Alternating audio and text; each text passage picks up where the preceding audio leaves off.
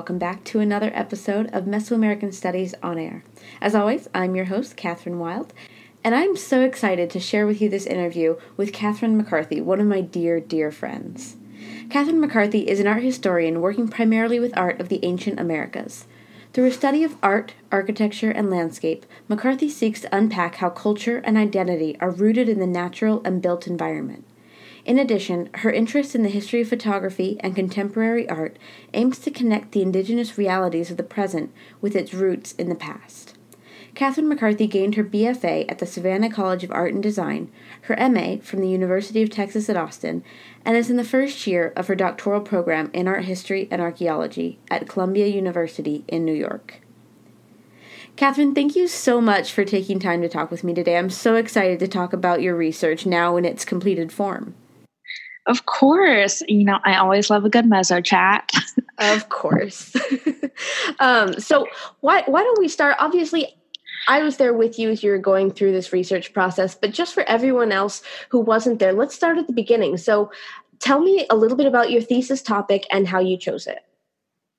Yeah, so my thesis topic ended up coming out of a grad hour presentation during our undergrad seminar on the Aztec. We had to present on any kind of object that we found interesting or a little odd. And so I was just kind of going through all the textbooks to try to see if there's a piece that really struck me as something that was unusual. So it could be an odd drum or a textile or whatever that kind of caught our eye. And so there's a monument that I came across that, its physical format is like nothing I'd ever seen before out of the Aztec Empire. And so it's a aqueduct relief, and that's it's a complicated and loaded title, but an aqueduct relief from the ruler Ahuitzotl from 1499. And it was this kind of long rectangular monument that has significant areas of damage to it, but then the imagery on either side is slightly different, but for the most part, fairly identical, which is not a complete oddity in terms of Aztec design, but it was something that struck me as interesting enough that I'd never seen anything like it before. So I was interested to kind of explore that further, because it seemed like this odd little stone and there was nothing quite written about it. Like I could probably sum up all the research that's been done in photocopies in about 15 pages. So it led for a lot of room for research, and it seemed like it had been kind of abandoned and kind of shoved to the periphery of a lot of different texts and even in the galleries. So it kind of was this orphan piece that really caught my eye. I remember when you told me where it was in the museum, it really is just kind of left off to the side, right? It's not one of the pieces that they put on display for everyone to see, even though it is on display for everyone to see, but it's kind of just an afterthought almost. Yes, and it's located behind the Stone of Tizoc, which really doesn't help. So it's, you can watch tours go through and everyone's crowded around this big Stone of Tizoc, and I sat for a while in the galleries and watched people kind of react to it to see if anyone notices it. And most people didn't give it more than 45 seconds before moving on. So it's definitely something that I just keep seeing people in real life and in scholarship kind of brushing over. Right. So what about this piece was so interesting to you? So it was partially, I was interested in Ahuitzotl as a ruler because he does have that kind of legacy of conquest, really, and expanding the Aztec Empire to its greatest extent. And so I was interested in him because I do have a strong interest in landscape and territory. And so if he's the person who is giving the Aztec all of this territory or, leading the campaigns to help them gain all this territory, that's clearly one of his focuses as well. But then the more I read about him, the more I found out that he did also focus so much on infrastructure within Tenochtitlan. And I thought that was a really interesting kind of parallel, that as much as he was focusing on expansion, he also was really interested in infrastructure. And That might be my nerdy historic preservation background, but I found that really interesting. And this is one of the only monuments where you actually see him. This stone really stands apart as kind of one of two major pieces that actually feature him. So I was really interested in seeing what made this monument so significant that it would surface as one of the only monuments with him. And also if you look at it, that it's got Ahuitzotl conflated with the god Quetzalcoatl, which I thought was also really an interesting choice artistically to make, and to see kind of what does that symbolize, that this stone is covered in feathered serpents and the god Quetzalcoatl. And so kind of what does that signify, that this is one of his only representations and it's done in a way surrounded by feathered serpents. Yeah. And I think now would be a really good time to talk about the imagery, the iconography that's on the stone. So can you tell me a little bit more about what you saw when you really sat down and started looking at this piece? Yeah. So I think primarily one of my first real discoveries when I was actually with the stone, I was very thankful to receive funding from UT's Department of Art History to go to Mexico City to see the stone in person. And one of the things I noticed was in a lot of the images, the first thing you kind of see is that about a third of the stone is missing. I believe it's actually more than a third, but that's kind of the common phrase that people use. Mm-hmm. So with one end that's been kind of crumbled away. So I came to kind of look at that to see if there's any evidence of purposeful defacement. But I also discovered that there's a whole chunk on the underside of the stone that was also missing. And so I think they mounted it very, very well at the museum, so it doesn't come across as the stone is lacking in any way, but it is significant that it cuts out a big chunk of the iconography. Mm-hmm. The main figure on either side, you've got kind of two main actors. You've got Ahuitzotl and Quetzalcoatl on both sides of the stone. So on the broadest side, it starts from the point of loss, then you have got the date glyph of 1499, or what transits to our modern calendar of 1499. Then seated Ahuitzotl kind of piercing his ear in a bloodletting ritual. And on one side, you've got then Quetzalcoatl next to him and in full view. And on the other side, you've got that same date glyph, ear piercing, but Quetzalcoatl is superimposed beneath. Ahuitzot's on top of Quetzalcoatl in the imagery. So it's almost like he's supporting him on one side, but fusing with him on the other. And then the borders of the stone, the top and the sides that we still have left, there's nothing underneath. And I was able to confirm that with the curator there, who thankfully stuck her head under that very heavy stone while they were moving it back into the galleries to check.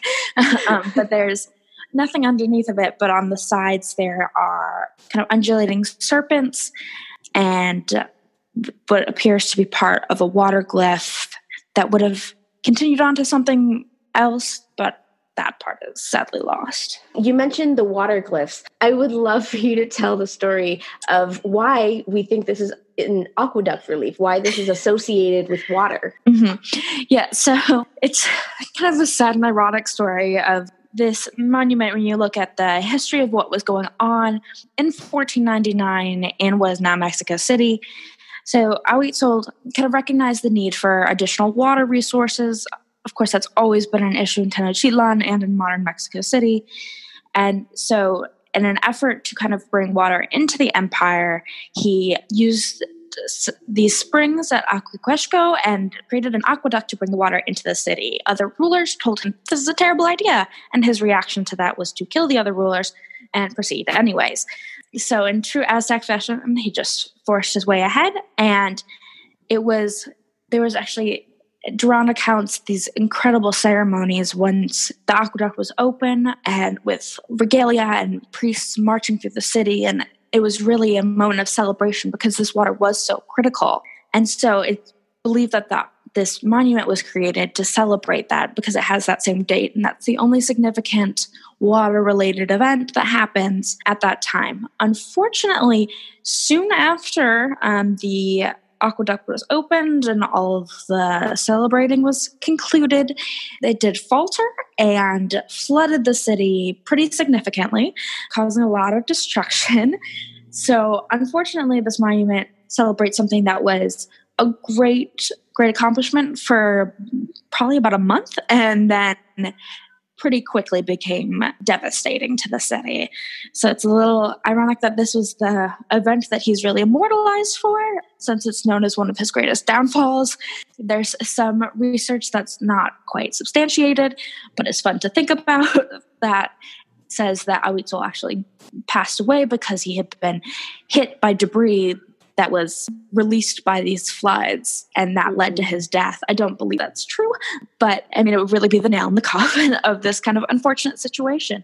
But Right. on the plus side, it did end up, Ahuitzotl kind of rebuilt the city to make up for it, we should say, and put in some beautiful, beautiful gardens. So, you got some major destruction, but you got some beautiful gardens out of it. Yeah. And, I think that you really hit the nail on the head in the beginning when you mentioned that he was interested in expanding the empire, but he was also preoccupied with bettering the city itself. Mm-hmm. Yeah, like this, even the effort it took to create this aqueduct was not insignificant, and it shows that he still keeps returning to the central core and the central heart of the Aztec Empire. Despite making it so much larger, he still had a lot of attention and focus on the betterment of life for the people who lived in Tenochtitlan and kind of honoring this heart of the empire despite all of his time away from it. Right. So I know that the archaeological context of this relief is a little complicated. Could you tell me a little bit more about that and what we do know and what we don't? Yeah, so that is definitely one of the most challenging things about this project. And I consulted with the other scholars who have written on this. I've had many long chats with Emily Umberger and the curator who oversees the Sala Mexica at the Museo Nacional where the monument is located. And we really don't know. We don't have any archaeological information of when it was originally found, but when scholars kind of came across it and were able to first identify it as an Aztec monument was in the 1920s because it had been used as a building block to build a slaughterhouse. So it had kind of been picked up to say, oh, that could be a good big building stone to kind of build up this modern building. So it was discovered in that context, which really makes it difficult to say where originally specifically it was located, and so then how we could have seen it functioning. And so we've had to make a lot of guesses about kind of how it would have been used, where it would have been located, because we don't have a dig site and we don't have all that kind of information because it's been taken and used in other contexts before it was found out to be an Aztec monument at all. Yeah, and it does complicate it. But I think the iconography on there, would you agree, it's pretty clear what it's referring to? Yes, and that's one thing that there's one element of scholarship that tries to counter that it's for an aqueduct or has any relation to the aqueduct. But I think it's pretty clear that, with the dates, you can line it up that there's nothing else it would have been associated with except for this aqueduct opening. The water glyph on the top also insinuates that it's for this kind of aqueous purpose, along with feathered serpents, which are very similar to serpents they have in the Maya that are water serpents. And so there's a lot of evidence for this being an aqueduct monument or a monument related to an aqueduct or waterwork of some sort. So it is a little odd that nobody thought to take pause and say, hey, this might be significant before using it to build. But I'm glad we found it when we did, so it doesn't deteriorate anymore. Right. So what conclusions have you come to as a result of your research here? So one of the main things I wanted to do was to, one, just bring this monument to light and kind of give it a little bit more of the spotlight than it's received before. But what I really was looking at is how it stands as a symbol of kind of ideas about territory and boundary making within the Aztec Empire. So if this would have been at the site of the aqueduct, where a lot of scholars kind of agree that it would have been placed where the aqueduct entered the city, kind of off to the side, maybe signaling that it was Ahuitzol's creation. We have him to thank for this glorious resource. That if that is the case, then it would have also been a kind of an entry point to the city. And so I thought it was interesting that at this kind of entry point for both water and potentially for people, that this would be one of these signaling devices. So I kind of looked at it as a example of how the Aztec conceptualized this space. And there's, of course, with the date glyphs, there's a time element to it as well. Yeah, so I think you've done a really good job of bringing this monument to light, because there really wasn't much written about it. You said how many pages had been written on it before you dived in? I mean, I think if I were to photocopy every page and put them together into a packet, I would be lucky to hit 15 pages. Wow. Yeah, probably less. Yeah. So your research really has been crucial for bringing more information to light about this piece. I'm hoping so. Yeah, I'm hoping that it'll get some more recognition. I was able to, as I said before, meet with the curator of the Sala Mexica to kind of discuss this piece, and even they don't have a lot of plans for this monument, but I think it is really significant, and I hope that it gets incorporated into more things curatorially as well as in the vein of academic research. Yeah. And I think this is a really good reminder for all of us, to when we're going through these rooms in the museums, these different galleries, to really stop and look at some of the pieces that might have been forgotten. Mm-hmm. Yeah, you can write one of the 4 million papers on the Sunstone, but there's always, opportunities to find some little objects that might look a little off or a little different and really explore those. And that can be a fun and wild ride, but I think is always really interesting. Absolutely. Thank you so much for coming on today. And I look forward to having you back in the future so we can hear more about your new research. Thank you so much. For more information on McCarthy and her research, check out MesoAmericanStudiesOnline.com under the section for Season 1 of Mesoamerican Studies On Air.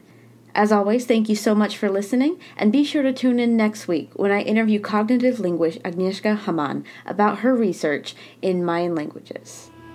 See you next week.